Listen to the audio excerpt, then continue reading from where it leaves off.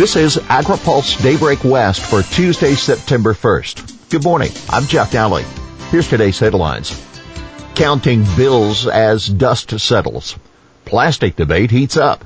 CDFA steps closer to carbon markets. Cloudy future for coronavirus aid. And China saying the right things. Here's what passed the legislature. The Capitol wrapped up a strange legislative session yesterday, sending a slew of bills to the governor's desk. Lawmakers could still return in a special session called by the governor or to touch up budget bills following the outcome of the federal stimulus package, but it's too early to tell. Unlike prior years, Trump's name was rarely mentioned. Here are a few of the many bills the administration will soon decide on. A measure to assess the fiscal costs of climate impacts before they collapse ag. Following a ban on the insecticide chlorpyrifos, a bill requiring quarterly reporting on the use of the granular form. And a bill charging Cal OSHA with enforcing statewide guidance on COVID-19 precautions for farm workers. Debates go on over plastic recycling. Lawmakers debated late into the night yesterday over two bills that would set aggressive goals for reducing single-use plastics for food containers, beverages, and other consumer products. This time, the Assembly took up the debate with SB 54 hours after it was pulled from the inactive file. While no member stood in opposition to the bill, Democrats struggled to gather enough votes. Assemblymember Lorena Gonzalez of San Diego, author of the bill identical to SB 54, expressed how exhausting the two-year endeavor for the bills has been. "I've been whipsawed on amendments since the day we introduced this," she said. "I'm tired of making the case." Gonzalez frustrated that after amending the bill to remove some farmers, ag groups remained in opposition. Several lawmakers said the bill would never be perfect, but the issue was too urgent to wait.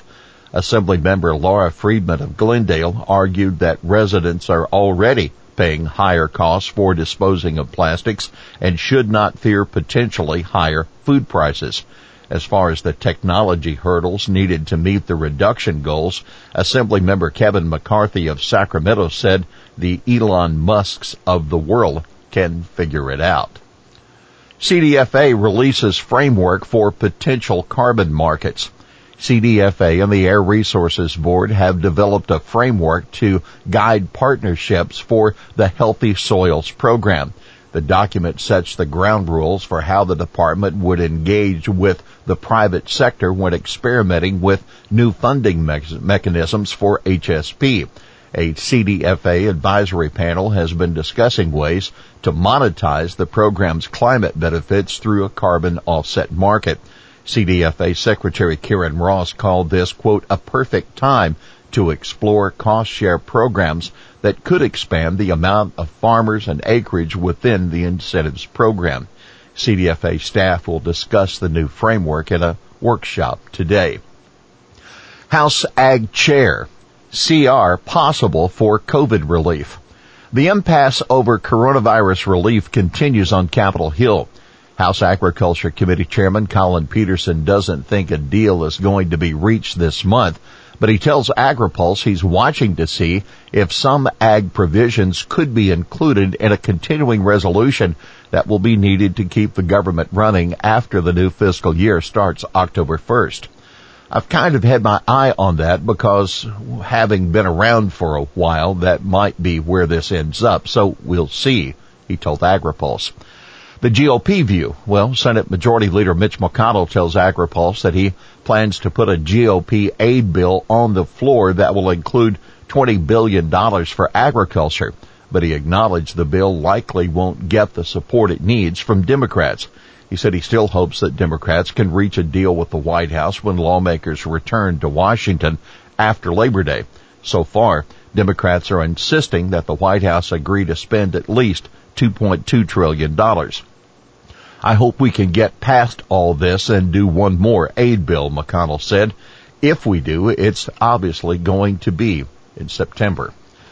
Keep in mind, Ag Secretary Sonny Perdue reiterated to members of the National Association of State Departments of Agriculture yesterday that USDA is gearing up to announce a second round of payments to farmers under the Coronavirus Food Assistance Program. USDA will be using money it already has on hand. Farm Bureau. USDA failed to provide conservation relief. The American Farm Bureau Federation says a new USDA rule for defining wetlands and highly erodible land doesn't go far enough to help farmers who have trouble meeting their conservation compliance requirements for farm programs.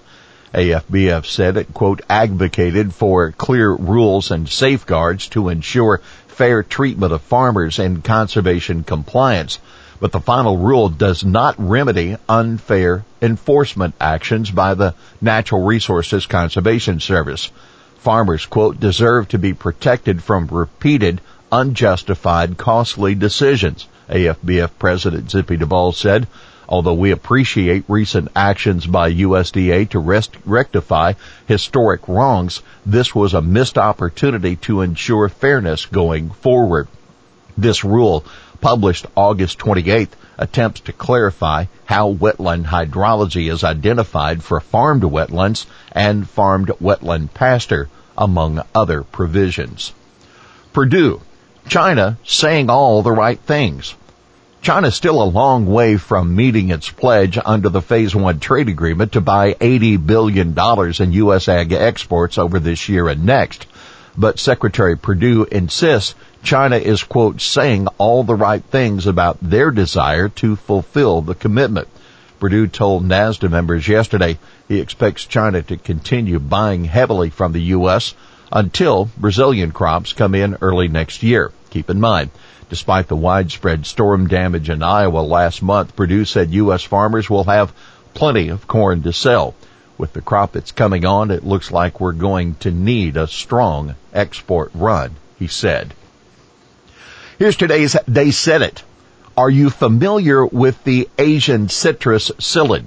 That Fresno Republican Senator Andreas Borges asking Senator Maria Elena Durazo of Los Angeles, who later responded, I'm not familiar with that chemical. They were discussing Durazo's bill on granular chlorpyrifos. Well, that's Daybreak West for this Tuesday, September 1st. For the latest news out of Washington, D.C., visit agripulse.com. For AgriPulse Daybreak West, I'm Jeff Nally.